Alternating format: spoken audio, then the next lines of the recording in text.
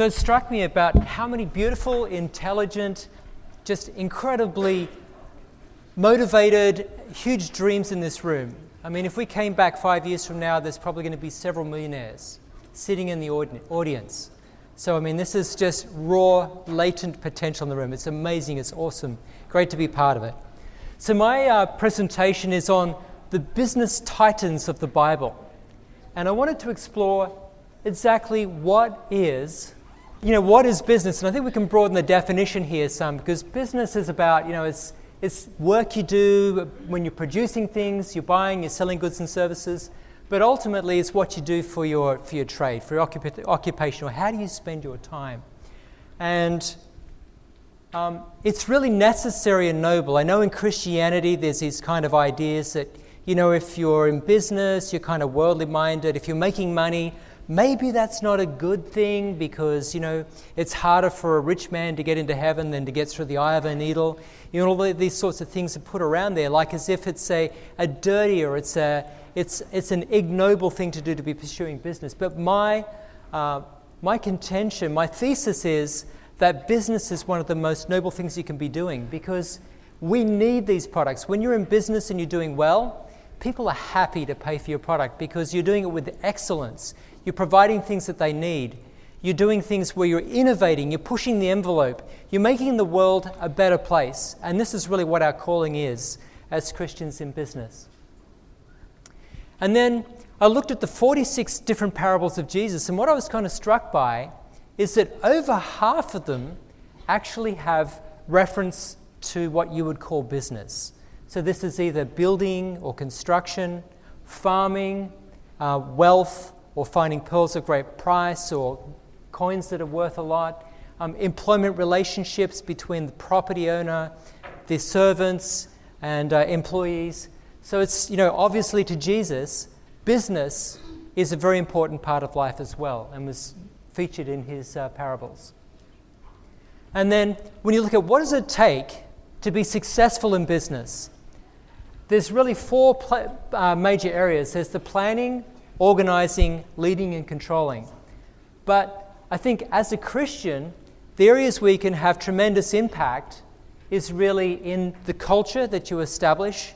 Culture is the way we do things around here. It's the norms. It's the things that you stand for. It's the things that you stand against. And then ultimately the values are what drives what's known as causal ambiguity in your business. So your competitors, they go, it's amazing. How are these guys knocking it out of the park every time? It must be their marketing guy. Maybe it's their search engine optimization. But when it comes down to it, the causally ambiguous part, the part that they can't decode from the outside or even copy, it's your values, your value system, what you stand for. And this is contagious for your employees because they see you living a consistent life where you're doing what you say you will do, and you're saying what you're going to do, and you reinforce that every single day. And there's this saying too: people will believe everything that they'll believe some of the things that you say, but they'll believe everything that you do. So, looking at some of the business titans, my definition of a titan is somebody that changes the world. And Noah, you got to give it to him. This guy was one of the 8 richest people in the world, at least for a little bit of time. He had a great business. He had, let's just say, a liquidation strategy. So, and as he was building this, there was a lot of innovation he had to do. Nobody had ever built like a Queen Mary-sized ocean liner before. So he had to figure this all out from scratch. He had to be a great leader because his family was either going to think that he's completely nuts or they're going to join him in the effort. And, it doesn't say this specifically in the Bible, but I think that if a bunch of people they had repented, and Noah was very convicting with his call for repentance. He's basically saying, repent, the world is evil, it's corrupt. Join me in the ark for this safe place. I'm sure they could have built a whole fleet of them because there'd be more hands on deck to build more and more. But he did what was right, even when nobody else was with him. And he saw the big picture. He saw where this was headed, even when others were ridiculing him. And I remember when I started LifeProof, people were saying, that's the stupidest idea ever. Who wants a waterproof phone? Nobody's going to take the phone in the shower with them. The number the number of investors that I had that just said, this is just a dumb idea. But I stuck with my convictions. I knew that this was something that was a real need in the marketplace, and it paid off. Abraham, moving out of the comfort zone and embracing uncertainty. So God said to him, he said, go from your country, go from your people and from your father's land, and go into this place that I'll show you. I'm going to make you a great nation. So God has huge plans for every single one of you. I promise you. God has terrific plans, and there's almost unlimited potential how far He can take you. But it takes faith, and most of all, to be an entrepreneur, you have to move out of the space of certainty. You have to move into the space of being okay with risk and with ambiguity. Joseph, talk about adverse circumstances. I mean, his brothers hated him so much that they sold him into slavery.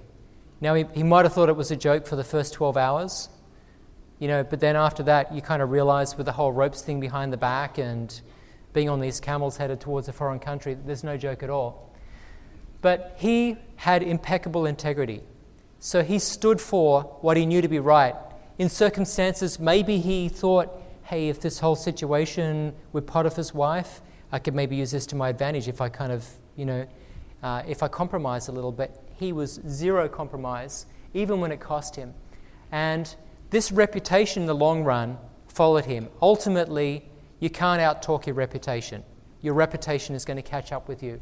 And his reputation for being extraordinary and flawless was so great that he became the second in charge of Egypt, the most powerful country in the entire world. I mean, that is phenomenal. So again, it shows the unlimited potential of how far you can go if you have integrity. Tamar, really interesting story. So I've been in legal situations where you just can't get justice, or you think you can't get justice. Tamar, she married and was not a great guy. In fact, he was so evil that God struck him dead. Well, the Levitical law was that if the elder brother died, the younger brother had to take the widow, into marriage so that they could have offspring and have an inheritance. Well, Onan, he kind of half did his job, if you know what I mean.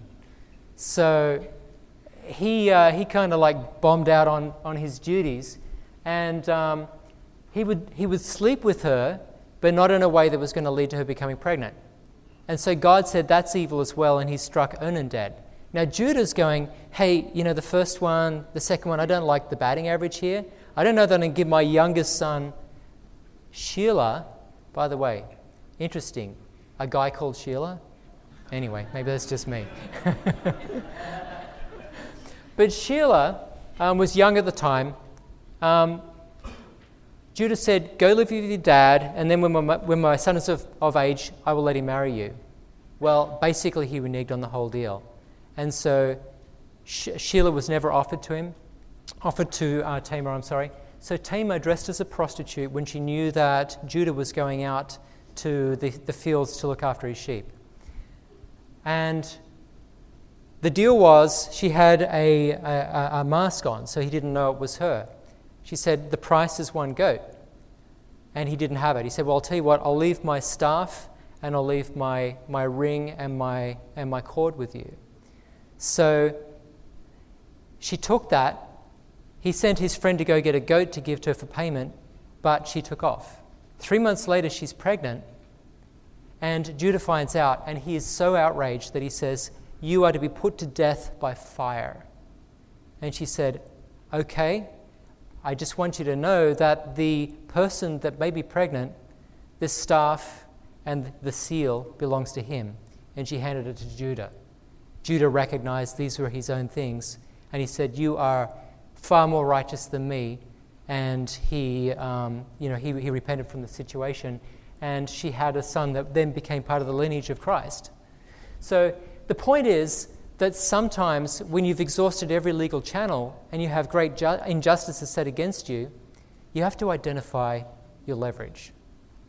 And there's been terrific circumstances that I've had in my businesses where we've been in very unjust situations, and you have to figure out Where can you apply the leverage to get a better result? Daniel, again, he maintained a resolve to do what was right no matter what the consequences. So for him, there were political adversaries that knew that King Darius was so impressed with him that he was next in line to be set to rule over the entire country. And that's noted in Daniel 6:3. So what they did, they wanted to ensure that he would be killed. They set this law with Darius that said, you must worship Darius and you cannot worship your God. So he didn't go out to create trouble, but he also didn't go away to shrink from this. So he would pray as usual by his window. His adversaries saw him praying to God, went to Darius and said, he's breaking the law. Now the point is, stand for your convictions. You know, today you would probably be called a Darius-ophobe if you were standing for your convictions. Because anything that we don't like, we tend to call phobe. But the point is that he stood for his convictions even though he paid the price, and ultimately he gained the king's conversion and confidence, and the king became a worshipper of God and commanded that all of those in the land worship God.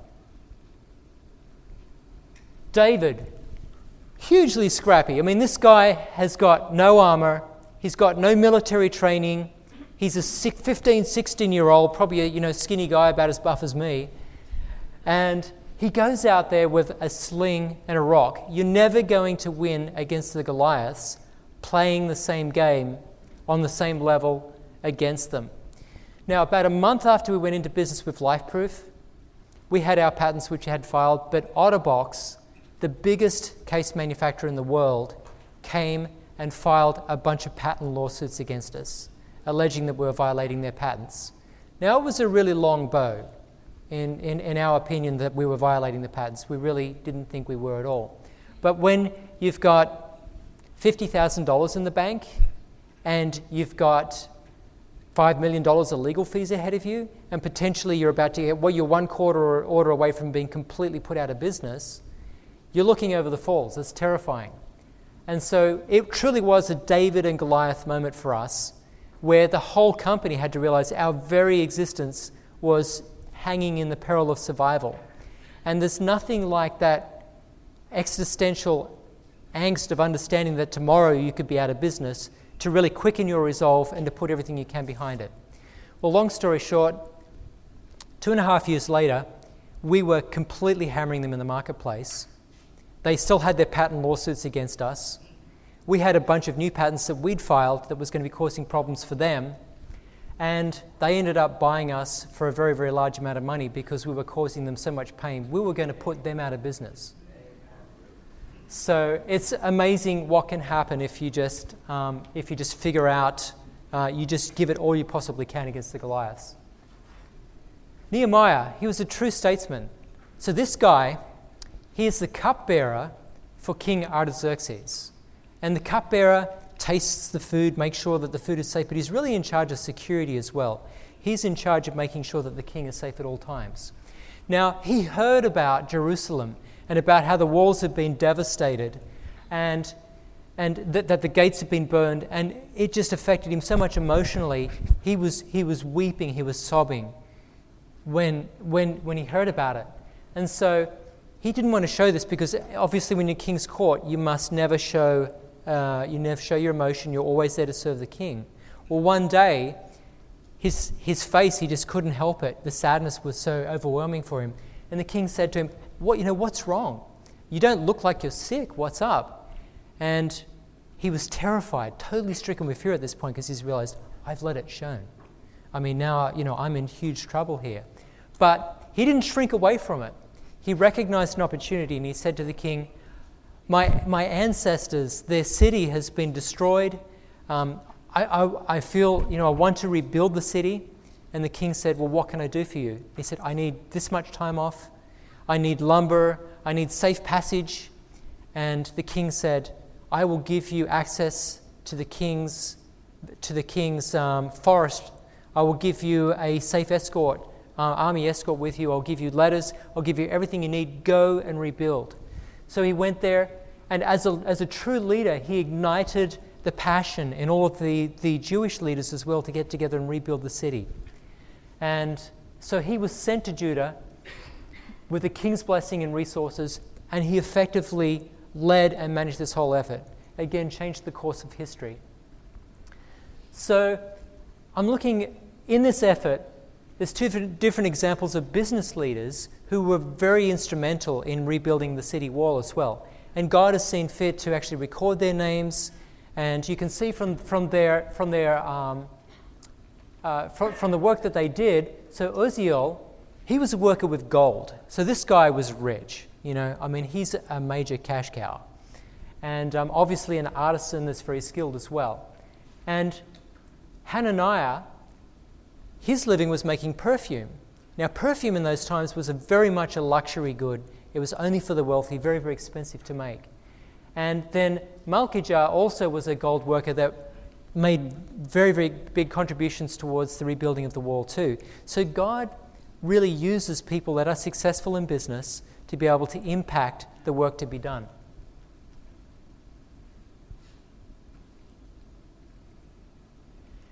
There's a lot of other great examples I could talk about too in the Bible. We just don't have time to go through them all. But Adam, he was given dominion over the entire earth. He was basically prime minister. You have Moses, who many times stuck up for his people. Solomon, who was the wisest and the wealthiest man in the world at the time. Isaiah was one that volunteered and rose to the occasion when nobody else would. Jesus was the ultimate servant leader. Peter, you look at the failures that he made in terms of denying Christ 3 times and how they could have ended so badly, but he rose above that to become the rock, essentially, that the church was built on. Deborah was a courageous and fearless judge, and she was unbowed by the intimidation of so many that were threatening her and trying to put an end to her. And then obviously Jacob, again, part of the lineage of a great nation, forgiveness and reconciliation with his brother. And Paul, the tent maker, I know that Pastor Finley talked a little bit about that this morning, but knowing that many of the traders also had to travel in tents, and the tents were their full-time accommodations. So these were the RVs, like the top-end RVs of the day. This is not like some Coleman camping tent.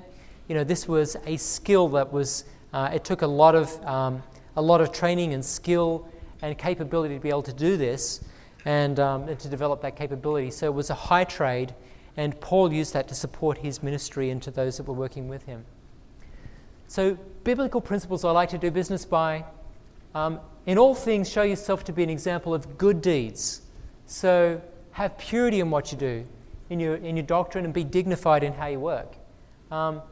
This really applies to the room, the second one. Don't let anybody look down on your youthfulness. But in your speech, in your conduct, show yourselves to be an example of those who believe. And you would not believe how much influence you have. People notice these things. It's phenomenal, the impact. The silent example of your life, the values and the morals you live by, are going to affect people in ways you never know and never understand. Proverbs 1:5, a wise man will hear and increase in learning, and a man of understanding will acquire wise counsel. So, educate yourself, learn from others, so important. And then ultimately, whatever your hand finds to do it with all your might, for there is no work, nor device, nor knowledge, nor wisdom in the grave. It kind of sucks. We're all going to die, right? But what can we accomplish before the lights go out? This is what matters. How can we make the world a better place? And again, to counter this kind of view that somehow it's unholy to do well, to succeed, to have financial success in life, it's an absolutely incorrect attitude that's out there. Ecclesiastes 3:13, each of them should eat and drink. People should be satisfied with all their hard work. That's God's gift to you. And sometimes God gives a person wealth and possessions. God makes it possible for that person to enjoy them. God helps them to enjoy the life that He has given them. And God helps them to be happy in their work. These gifts are from God. Amen. And a very big part of success is having a great partner in life. And being able to have a wife of noble character, or a man of noble character, if you're a female entrepreneur, is going to make all the difference to your family, to the success you have in life, and just your general happiness. And I'm proud to have my wife with me in the audience here today, and she's been a very big part of my success. So with that, thank you very much for listening today.